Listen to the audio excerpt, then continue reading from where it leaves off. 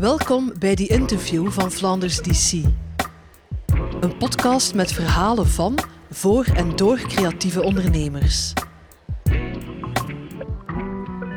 Hallo, ik ben Stefan. Ik zit hier samen met Stan Bufkens, co-founder en managing director van Bureau Beatrice, een creative technology company. Ze zeggen zelf op hun website dat ze merken connecteren met mensen, cultuur en emotie. Maar misschien, Stan, kan je dat zelf beter uitleggen? Ja. Bureau Beatrice is eigenlijk een verlengstuk van Cousteau Studio, een bedrijf opgericht door Kevin Alderweireld, die vandaag een van de partners is waarmee dat we dan uiteindelijk Bureau Beatrice het verhaal gestart zijn. Creative technology, inderdaad, dat is wat we doen en waarin dat we gespecialiseerd zijn, waarbij dat creativiteit eerst komt, technologie op de tweede plaats. Dus maar wat we doen is eigenlijk digitale ervaringen gaan bouwen voor merken, waar we altijd een vleugje technologie gaan opzoeken, kijken waar dat technologie een toegevoegde waarde kan zijn. Maar creativiteit staat zeker op de eerste plaats. Dat is al iets concreter, maar het is nog heel breed, denk ik. Absoluut. Ja. Digitale ervaringen. Ja. Bedoel je dan websites maken? Of? Het gaat heel breed natuurlijk. Het gaat over technologie zoals VR, virtual reality, augmented reality. Alles dat met de metaverse te maken heeft. Right. Gaming, videomapping hoort daarbij. Een groot stukje 3D-content, CGI. Dus het gaat heel breed. Ik denk dat digitale ervaring een beetje de overkoepelende term is. Ja, het zijn ook meer de meer geavanceerde technologische snufjes die jullie Ja, aanbrengen. absoluut. En het is dat ik bedoelde ook met het eerste wat ik zei. We gaan altijd wel vertrekken vanuit een creatief idee, een verhaal, en kijken waar dat technologie een meerwaarde kan zijn. En niet zozeer van, we willen iets cools doen in VR. En we zien wel waar we uitkomen. We geloven heel sterk in de omgekeerde route van, we als merk heeft een bepaald verhaal of een bepaald product dat ze naar voren willen schuiven. Hoe kunnen we dat doen? Hoe gaan we het verhaal gaan brengen? En waar kan technologie dan een grote rol spelen of een impact hebben? Oké. Kan je misschien eens vertellen over een klant of over een project waar je recent mee bezig geweest bent? Ja, dat absoluut. Misschien concreter maken. Dus wij werken vooral voor klanten in de mode, fashion, beauty, luxe-industrie, automotive ook een groot deel. Dus dat zijn zo'n type merken waarvoor we werken. We hebben een kantoor hier in België, in Gent, en een kantoor in het Midden-Oosten, in Dubai, waar een groot deel van onze klanten samentroepen eigenlijk. Een recent project is bijvoorbeeld eentje dat we gedaan hebben voor MAC Cosmetics. Hebben we voor een nieuw product dat ze lanceren eigenlijk een mobile game gecreëerd. Dus dat was vrij ongezien in het cosmetica-landschap. Dat was eigenlijk een game een beetje gebaseerd op hoe dat Tetris of Candy Crush, de simpelheid van zo'n type game in elkaar zit, maar dan heel specifiek voor hun product. En dat was de bedoeling om die game een maand online te houden en mensen wat te laten engageren met een nieuw product. Maar ondertussen zijn we aan maand 4 bezig en blijft de game verder leven. Dus heel leuk om dat te zien en omdat allemaal positieve reacties zijn, allemaal positieve resultaten zijn. Dus maar zo'n mobile game is bijvoorbeeld een van onze recentere projecten. Een ander goed voorbeeld, denk ik, is Cartier lanceerde een nieuw horloge. En dus uiteraard, dat zijn horloges die verkocht worden aan het luxe segment. Dus het spreekt hier over grotere kostprijzen. En dus wat is er heel belangrijk voor mensen daar, is het verhaal achter het horloge. Om hen te gaan overtuigen om dat te kopen. Dus voor het lanceringsevenement van de nieuwe Santos hebben we eigenlijk het verhaal vertaald achter dat horloge in VR, dus in virtual reality. Dus mensen die daar op het lanceringsevenement aanwezig waren, kon eigenlijk een VR-headset opzetten en dus in 90 seconden eigenlijk het verhaal krijgen op een 360-manier achter het horloge zelf. Dat zijn zo'n beetje de voorbeelden van type zaken die we doen. Het zijn mooie voorbeelden. Het zijn ook wel, denk ik, grote internationale bedrijven. Ja. Waarschijnlijk ook met grotere budgetten. Doen jullie ook dingen in België of voor Belgische Absoluut. labels? Ja, absoluut. In België, het is een ganz andere industrie, maar is de haven van Antwerpen bijvoorbeeld een grote klant van ons. Ja. Waar we ook heel veel VR voor doen, virtual reality dan specifiek. Je merkt wel, het gaat hem denk ik niet zozeer om budget als we België en internationaal gaan vergelijken. Het gaat hem over de zaken proberen. Wij merken dat toch heel hard in het Midden-Oosten. Zijn die merken echt klaar om nieuwe zaken te gaan proberen. En ze zien iets tofs passeren, ze zien iets innovatiefs passeren en ze denken meteen van oké, wat kan dat betekenen voor ons merk? En zo komen ze dan met ons in contact. Ik merk misschien op dat gebied in België iets meer terughoudendheid van die durf om die eerste stap te zetten en effectief ook het budget eraan toe te kennen om dan ook dat risico te nemen. Maar dus naarmate dat we verder gaan, denk ik, zal België zeker niet achterwege blijven en ook mee op die innovatietrend springen, denk ik. Ja. Zeker en vast. Ja, ik denk dat in België misschien nog, of in Vlaanderen, nog een beetje te onbekend is, zeker bij de modelabels dan. Ja, absoluut. Ja. Want we hebben jullie ook uitgenodigd om te praten over de metaverse. Ja. Het is een beetje een hype op het ogenblik. Ja. Misschien om te beginnen, hoe zou jij de metaverse snel omschrijven? Goeie vraag, denk ik. een vraag waarop dat het antwoord week op week verschillend zal zijn, denk ik, omdat het zo snel evolueert. Ik denk de metaverse vandaag is iets waar we vooral naartoe werken. Het is niets dat vandaag al bestaat, zoals de Ready Player One film die we kennen. Het is iets waar we naartoe werken vandaag.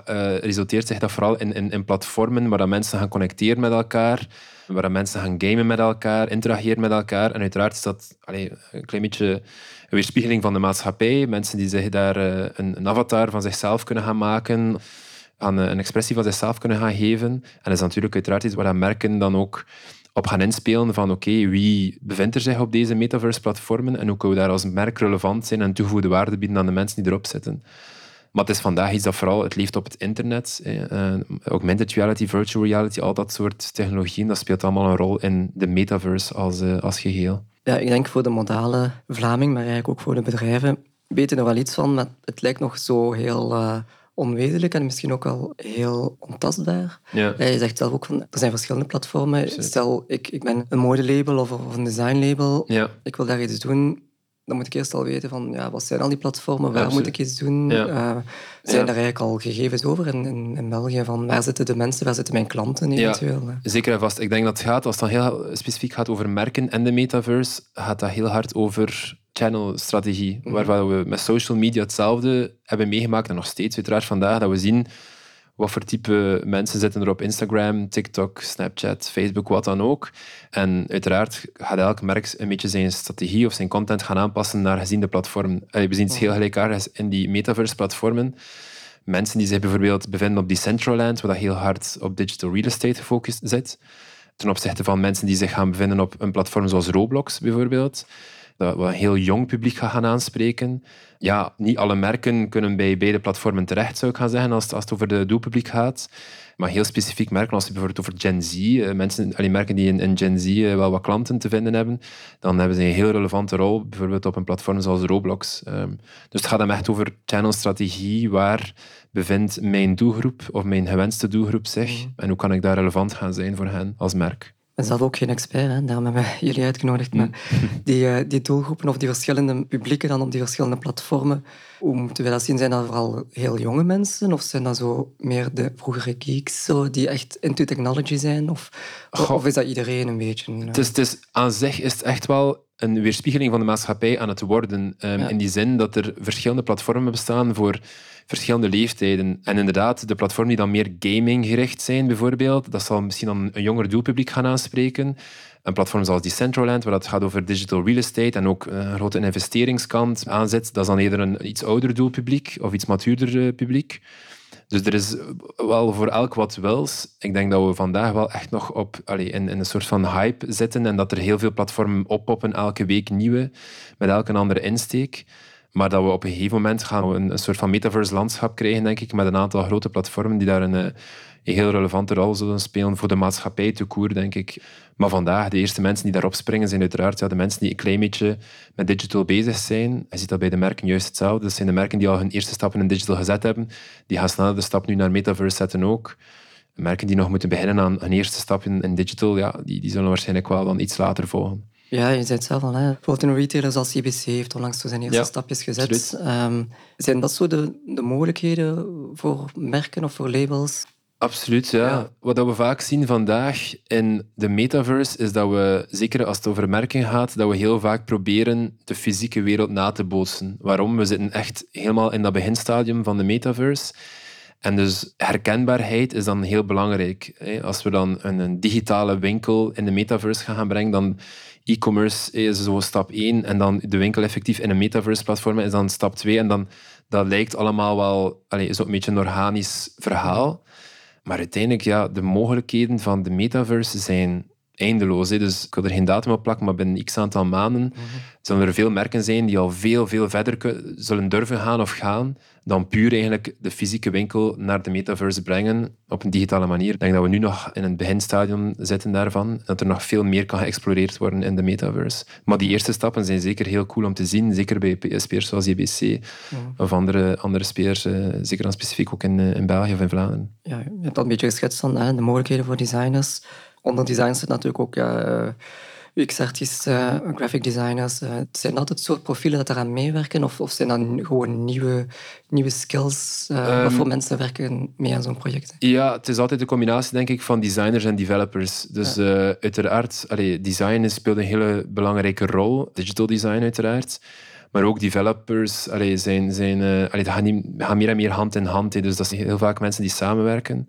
Of profielen die samenwerken. Zeker als het over zo'n digitale omgeving gaat, zoals alles dat metaverse of gaming of AR of VR gerelateerd is. Dus als het over profielen gaat, ook bijvoorbeeld bij ons, dat zijn de type profielen waarmee dat wij heel vaak werken. Dat zijn designers, developers, creative technologists algemeen. Ja. En langs de andere zijde zijn het dan meer de marketeers of zo met wie jullie contact hebben? Of? Ja, meestal wel. Ja. Marketeers, als het dan over grotere projecten gaat, dan zijn dat vaak ook CMO's die voor de eerste keer iets lanceren en die dan echt dat project ook gaan trekken, omdat dat iets helemaal nieuw is. Hè.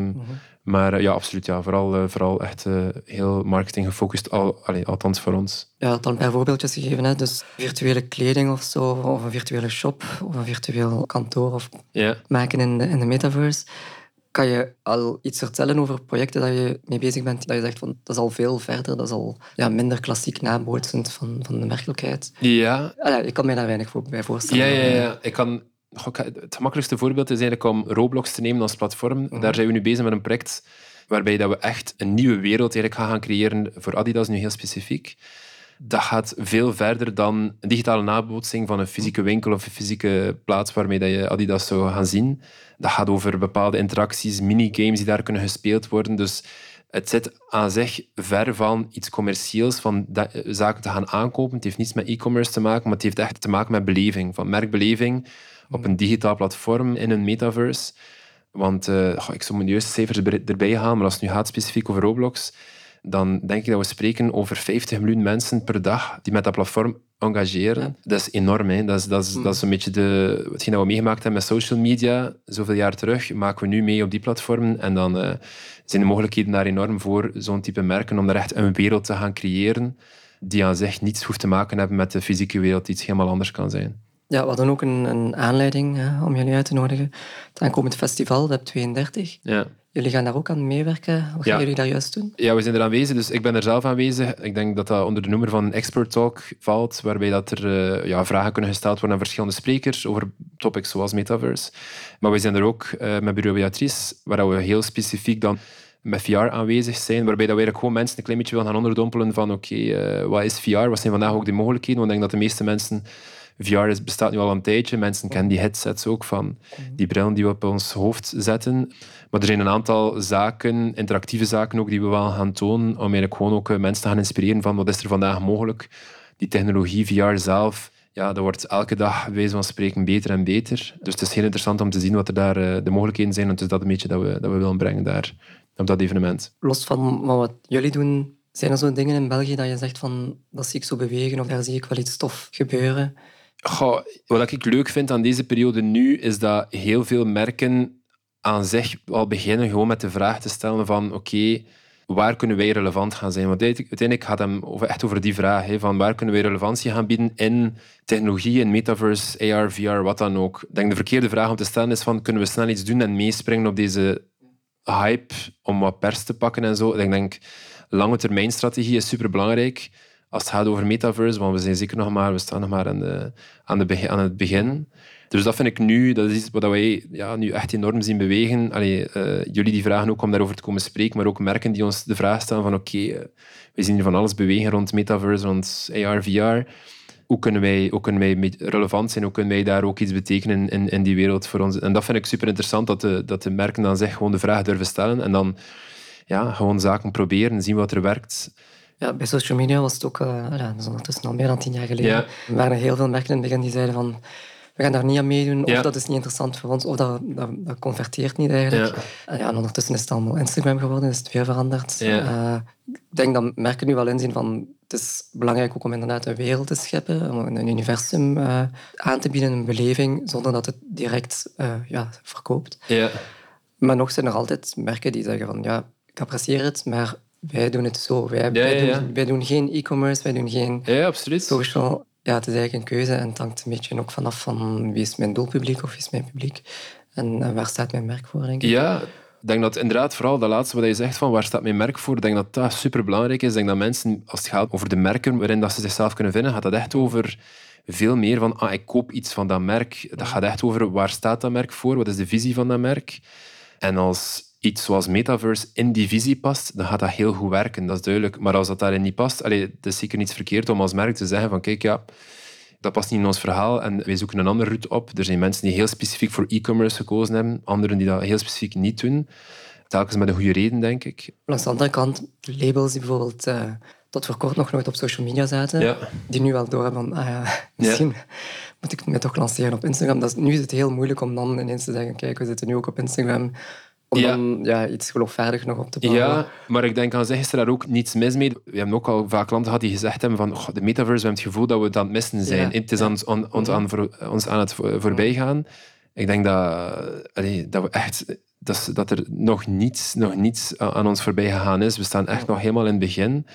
Merken die bijvoorbeeld nu pas inderdaad op social en daar dan de toegevoegde waarde van zien voor hun merk, als zij iets later komen bij zaken zoals Metaverse en VR of AR, ik denk dat er niets verkeerd mee is. Ja, we hebben het eigenlijk nog niet gehad over de hype, de NFT's.